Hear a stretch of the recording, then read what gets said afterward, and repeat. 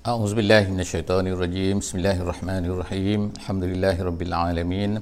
Nahmaduhu wa nasta'inuhu wa nastahdihi wa nastaghfiruh wa na'udzubillahi min syururi anfusina wa min sayyiati a'malina. May yahdihillahu fala mudhillalah wa may yudlilhu fala hadiyalah. Nashhadu an la ilaha illallah wa nashhadu anna Muhammadan abduhu wa rasuluh. Allahumma salli ala sayidina Muhammad wa ala alihi wa sahbihi ajma'in.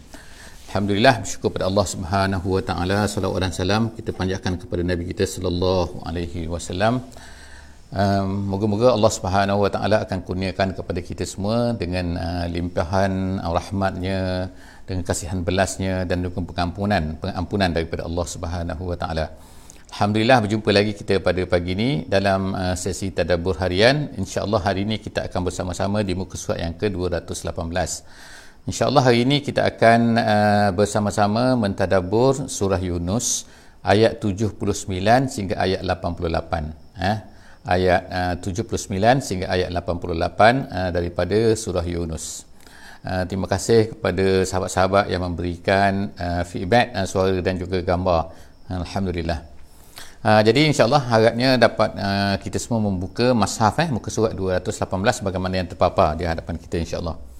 Jadi insyaAllah seperti biasa saya akan baca sedikit daripada apa yang ada di dalam daripada muka surat ini. Moga-moga Allah Subhanahu Wa Taala akan kurniakan kepada kita keberkatan dengan usaha kita yang sedikit ini insyaAllah. A'udzubillahi minasyaitonirrajim. Wa qala fir'aunu tuni bikulli sahirin alim. فلما جاء السحرة قال لهم موسى ألقوا ما أنتم ملقون. صدق الله العظيم. Alhamdulillah, saya bacakan tadi ayat 79 sehingga ayat yang ke-80 daripada muka surat 218 pada pagi ini. Jadi sebelum daripada ni kita telah baca bagaimana Allah Subhanahu Wa Taala menceritakan apa yang berlaku kepada Nabi Musa dan juga Firaun. Jadi walaupun di dalam surah Yunus ini secara ringkasnya dia tidak cerita dengan panjang lebar. Kita akan tengok di dalam tempat-tempat yang lain banyak Allah Subhanahu Wa Taala juga menceritakan tentang kisah Nabi Musa dan juga Harun, kisah Nabi Harun berjumpa dengan Firaun dan juga dakwah mereka berdua kepada Firaun dan juga wa malaihi wa qaumihi terhadap kaum Firaun dan juga pembesar-pembesar Firaun.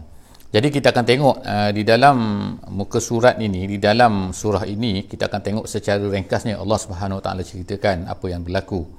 Wa qala Firaun, berkata Firaun. Jadi setelah daripada Nabi Musa membawakan ayat-ayatnya, membawakan tanda-tandanya, membawakan semua mukjizat-mukjizat yang telah diberikan oleh Allah Subhanahu Wa Taala kepada Nabi Musa.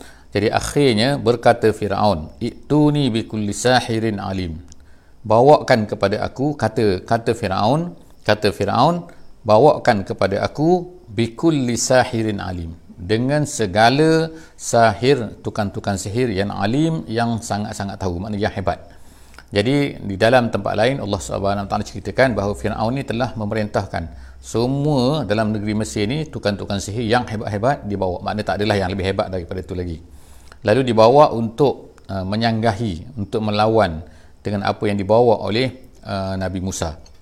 Lalu falamma ja'as saharatu, lalu apabila tukang sihir telah berkumpul semua, kita tengok qala lahum Musa, Nabi Musa pun berkata kepada mereka ini, alqu ma antum mulkun, campakkan apa yang awak semua nak campakkan. Jadi maknanya ada di tempat lain diceritakan mereka ini dikumpulkan di satu tempat yang ditontoni oleh ramai orang. Jadi akhirnya lalu berlakulah pada hari yang dijanjikan tu, iaitu Nabi Musa akan berjumpa dengan tukang-tukang sihir yang hebat-hebat ni, yang dikatakan hebat ini, yang merupakan anak-anak murid lah kita katakan kepada Firaun.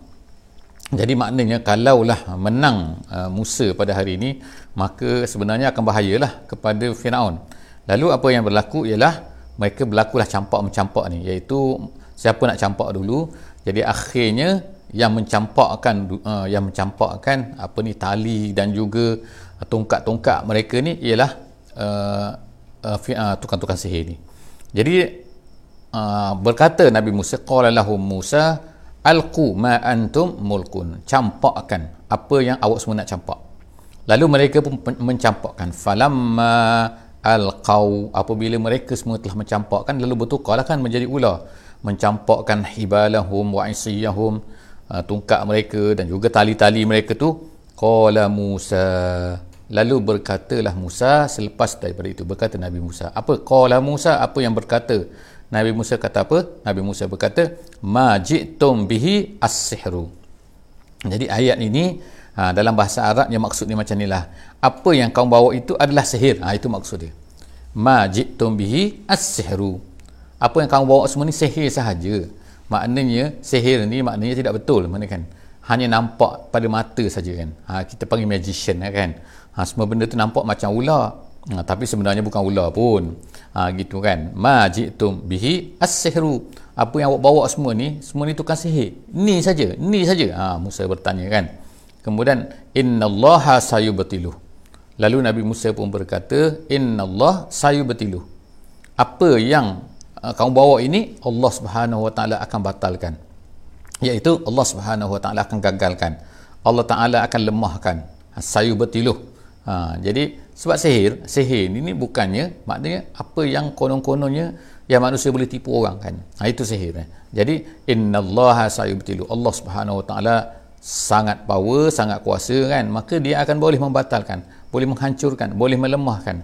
Sedangkan apa yang aku bawa ini adalah merupakan mukjizat daripada Allah Subhanahu Wa Taala. Innallaha la yuslihu amalal mufsidin. Tu dia berkata, Nabi Musa berkata, sesungguhnya Allah Subhanahu Wa Taala, innallaha, sesungguhnya Allah Taala la yuslih, tidak akan memperbaiki, tidak akan memperelokkan amalal mufsidin, amalan orang-orang yang rosak, orang memperosak.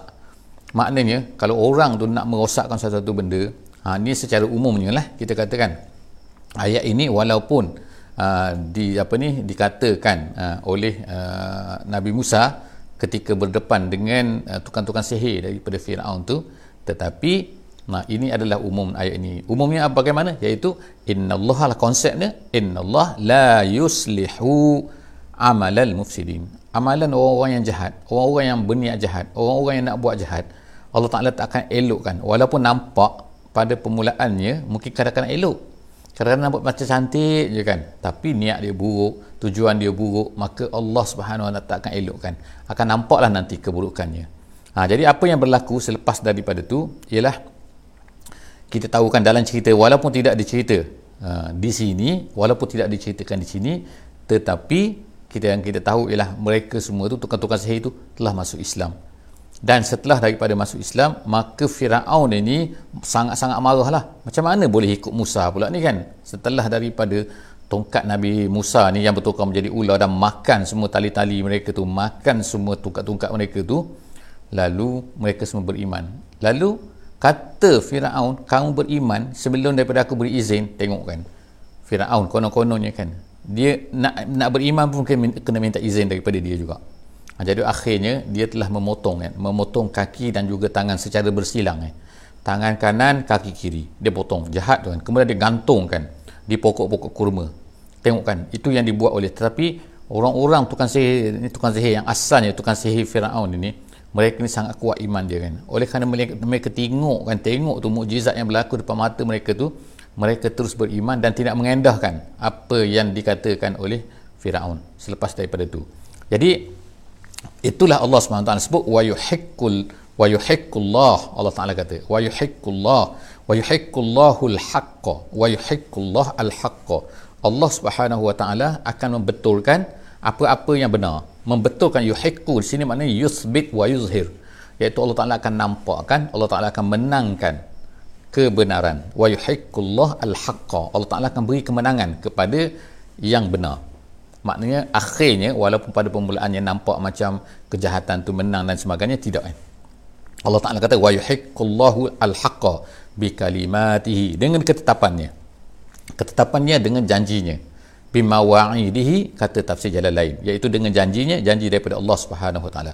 Allah Ta'ala dah janji dah, dia akan beri kemenangan kepada yang benar. Maka sekarang berlakulah apa depan Firaun tu, wa yuhiqqullahu al-haqqa bi kalimatihi walau karihal mujrimun. Walaupun orang-orang mujrim, orang-orang yang jahat, orang-orang yang tak suka itu, mereka ni tak mahu pun, walaupun membenci, kariha benci, walaupun dibenci oleh orang-orang yang mujrim.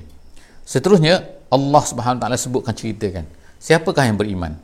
Adakah Firaun beriman? Firaun tidak beriman, kecuali dah nak mati dah, dan lemas dah nak mati, Allah Taala tak terima lagi keimanan mereka kan. Tapi ada juga di kalangan kaum Firaun ini yang menjadi, kita tahu kan bahawa di Mesir pada masa itu ada dua kelompok. Yang pertama Bani Israel, yang keduanya adalah kaum Firaun, iaitu yang dipanggil sebagai Qibti kan. Jadi Allah SWT sebut sini, fama amana li Musa illa zurriyatun min qaumih.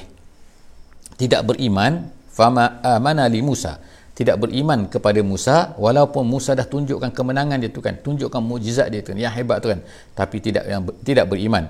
Fama amana li Musa, tidak beriman kepada Musa illa zurriyatun, melainkan zurriyah. Zurriyah sini ulama-ulama memberi kefahaman ni, maksudnya yang pertamanya ialah taifah. Taifah ni satu kelompok kecil zuriyah. Yang keduanya, perkataan zuriyah ini nak menggambarkan bahawa yang beriman itu kebanyakannya adalah orang-orang muda, orang-orang yang masih muda lah, masih maknanya bukannya orang tua. Zuriyah, itu perkataan zuriyah. Jadi di sini menunjukkan bahawa mereka ini ta'ifatun minasyabab, gitu kan, iaitu satu kumpulan daripada pemuda-pemuda min qaumihi. Jadi kalau ikut dalam riwayatnya ialah yang pertama sekali isteri Firaun sendirilah, yang keduanya ialah ada rajulum, seorang lelaki tu yang berkata min ali Firaun, disebutkan dalam Al-Quran, dan yang ketiganya ialah tukang-tukang sihir itu. Itulah yang jelasnya yang ditunjukkan oleh Al-Quran, ditunjukkan oleh Al-Hadis. Jadi disebut di sini bahawa tidak beriman kepada Nabi Musa melainkan zuriyah, satu kumpulan kecil yang kebanyakannya pemuda, minang qaumihi, daripada kaum Firaun. Qaumihi, hi situ ialah Firaun.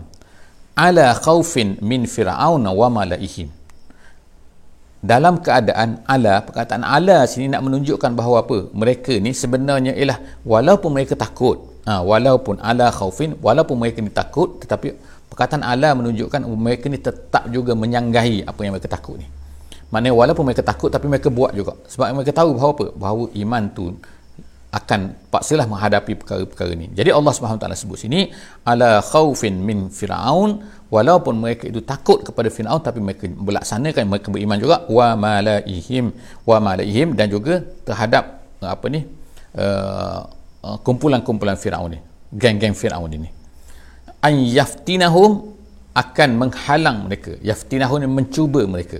Maknanya dalam keadaan mereka takut Firaun dan juga grup-grup Firaun dan juga geng-geng Firaun ni akan mencuba mereka, iaitu mencuba sini betul cuba mengalihkan mereka daripada iman itu, tapi mereka tetap juga beriman. Wa inna Firaun la'alin, Allah Ta'ala kata, dan Firaun ini la'alin maksudnya ialah iaitu meninggi diri, artinya ialah mereka, dia ini Firaun ni sendiri mengaku Tuhan. Tu maknanya alin ni mutakabbir, sombong, jahat dan sebagainya. Meninggi diri, mengaku Tuhan, fil ardi, iaitu di negeri Mesir pada masa tu. Kemudian wa innahu laminal musrifin, dan dia ni Firaun ni adalah merupakan orang-orang yang musrif. Musrif ni maknanya ialah orang-orang yang melampaui, yang tak patut. Kenapa? Kerana dia mengaku bahawa dia ni Tuhan mengaku ar-rububiyah, dia kata kan. Sedangkan dia ni apa sangat kan, dia manusia seperti biasa kan, darah merah lah kita kata kan, tak ada apa-apa, sakit juga, sakit perut juga kan, kulit lembut juga, mati juga kan. Jadi tapi memang Firaun ni Allah Ta'ala kata innahu laminal musrifin. Seterusnya Allah Subhanahu Wa Ta'ala menceritakan ayat 84. Kita tengok ayat 84. Allah Subhanahu Wa Ta'ala kata wa qala Musa ya qaum, berkatalah Musa, ya qaum, wahai kaumku, in kuntum amantum billahi fa'alaihi tawakkalu in kuntum muslimin. Jadi Allah Subhanahu Wa Ta'ala ceritakan, berkatalah Nabi Musa, berkatalah Musa, ya qaum, wahai kaumku, wahai orang-orang yang mengikutku, wahai orang-orang yang beriman denganku, in kuntum amantum, kalau kamu beriman dengan Allah, dia kata in kuntum amantum billahi fa'alaihi, maka ke atasnya tawakkalu, maka ke atasnya sahajalah kamu hendaklah bertawakal. Maknanya kamu tak boleh bertawakal kepada yang lain. Itu jadi di sini kan dalam ayat ni Nabi Musa mengajarkan kepada orang-orang yang mengikutnya, orang-orang yang beriman kepadanya, bahawa iman saja tu tak ada ertinya kalau tidak ada tawakal. Ertinya mesti kena ada tawakal. Mestilah tawakal tu menjadi salah satu daripada sifat iman. Apa guna kalau kita kata-kata kita ni beriman kepada Allah, tapi tiba-tiba kita tak bertawakal, kita tak berserah, kita tak menyandarkan dirinya, mengharapkan pertolongannya, bantuannya dan segalanya daripada Allah Subhanahu Wa Taala. Jadi oleh kerana itulah Nabi Musa mengajar fa'alaihi tawakkalu. Maka ke atasnya sahajalah, iaitu kepada Allah Subhanahu Wa Taala, hendaklah kamu bertawakal in kuntum muslimin, kalau kamu ni benar-benar muslim. Satu perkara yang cantik juga sebagaimana yang kita tengok dalam ayat 84 ni ialah perkataan yang digunakan, perkataan muslim. Maknanya sebelum daripada ni kita tengok kan, Nabi Nuh juga telah menggunakan perkataan muslim. Nabi Musa juga mengatakan bahawa in kuntum muslimin, kalau kamu ni muslim. Jadi erti di sini kita dah sebutkan bahawa perkataan muslim ini adalah menunjukkan kepada memberi makna tunduk kepada Allah Subhanahu Wa Taala. Jadi perkataan Islam, orangnya adalah muslim, tapi akidah mereka adalah Islam, iaitu tunduk kepada Allah Subhanahu Wa Taala. Pegangan mereka Islam. Jadi sebab itulah kita katakan bahawa agama-agama yang ada, agama Yahudi ke, agama Kristian ke, sebenarnya ialah mereka-mereka yang dah menyeleweng. Kalau mereka tu benar-benar ikut apa yang betul-betul yang diajar oleh nabi-nabi mereka, maka kita katakan bahawa mereka tu adalah Muslim. Dan mereka mesti masuk Islam selepas daripada tu. Apabila datangnya Nabi Muhammad sallallahu alaihi wasallam. Tapi kita tengokkan orang Yahudi tak nak ikut. Tak nak ikut. Apabila Nabi Musa datang, Nabi Isa datang, mereka tak nak ikut. Walaupun Nabi Isa itu daripada keturunan Bani Israel, mereka tak nak ikut. Habis itu mereka ikut siapa? Mereka ikut juga apa yang mereka nak tu. Mereka ikut juga rabbai-rabbai mereka tu kan, ketua-ketua agama mereka tu yang telah mengubah kitab-kitab Taurat tu. Jadi itulah yang berlaku pada mereka sebenarnya, sebab itulah mereka bukan lagi Muslim. Bukan lagi Muslim. Jadi dan perkara yang kedua, kita telah faham daripada sini bahawa semua Nabi-Nabi daripada Nabi Adam, Nabi Nuh, Nabi Hud, semua sekali sampai kepada Nabi Isa AS adalah membawa satu ajaran sahaja, iaitu ajarannya adalah Islam. Jadi yang dibawa oleh Nabi Muhammad SAW adalah Islam. Jadi kata Nabi Musa, in kuntum muslimin, kalau kamu semua ni adalah Muslim. Seterusnya, faqalu, lalu mereka berkata, ayat seterusnya ialah ayat yang ke 85, insyaAllah 85. Faqalu alallahi tawakkalna, lalu mereka pun berkata selepas daripada disuruh oleh Nabi Musa, mereka pun berkata faqalu, mereka pun berkata alallahi tawakkalna rabbana, kepada Allah sahajalah kami bertawakal, dia adalah Tuhan kami, la taj'alna fitnatan lil qaumiz zalimin, janganlah engkau jadikan ya Allah kami ini fitnah lil qaumiz zalimin, terhadap kaum yang zalim. Apa maksud sini? Apa maksud ya Allah janganlah kamu jadikan kami ini sebagai fitnah kepada orang-orang yang zalim? Menurut pendapat yang kuat, sebagaimana disebutkan oleh tafsir Jalalain, iaitu janganlah menjadikan kami ini menjadikan orang-orang kafir itu menang selama-lamanya. Mungkin menang dalam peringkat yang pertama, dalam round yang pertama, mungkin sekejap mereka menang, tapi janganlah selama-lama dah menang.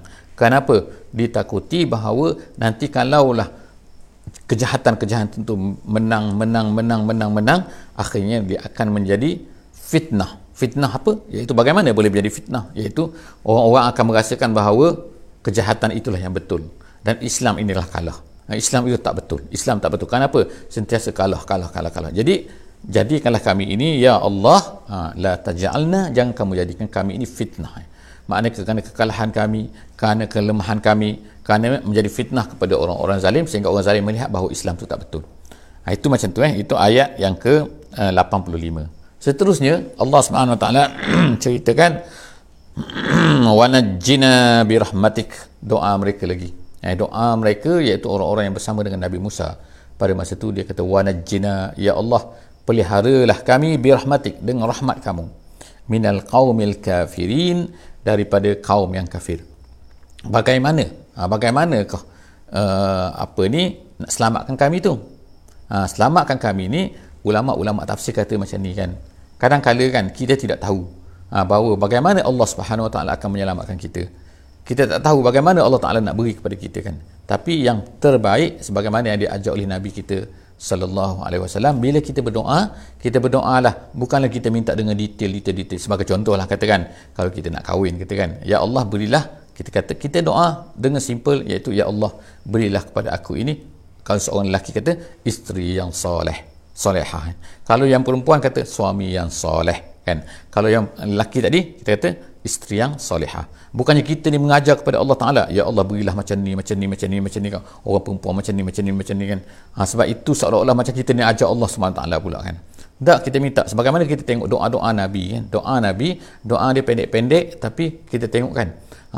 Kita tengok ada satu kisah kan, sebagaimana yang kita disebutkan dulu, ada kisah yang berlaku di Ashabul Ukhdud kan. Mungkin kita boleh tengok kan dalam surah Al-Buruj, Allah Subhanahu Taala sebutkan, iaitu budak ni kan yang hendak dibunuh oleh raja negeri tersebut, iaitu di Najran tu. Bila dia dibawa ke atas bukit, dia hanya berdoa dengan satu doa yang pendek, tapi ya Allahumma kfinihim bima syi'ta. Doa dia ialah, ya Allah berilah pertolonganmu kepada aku untuk menghadapi mereka ini dengan cara yang kau ketahui.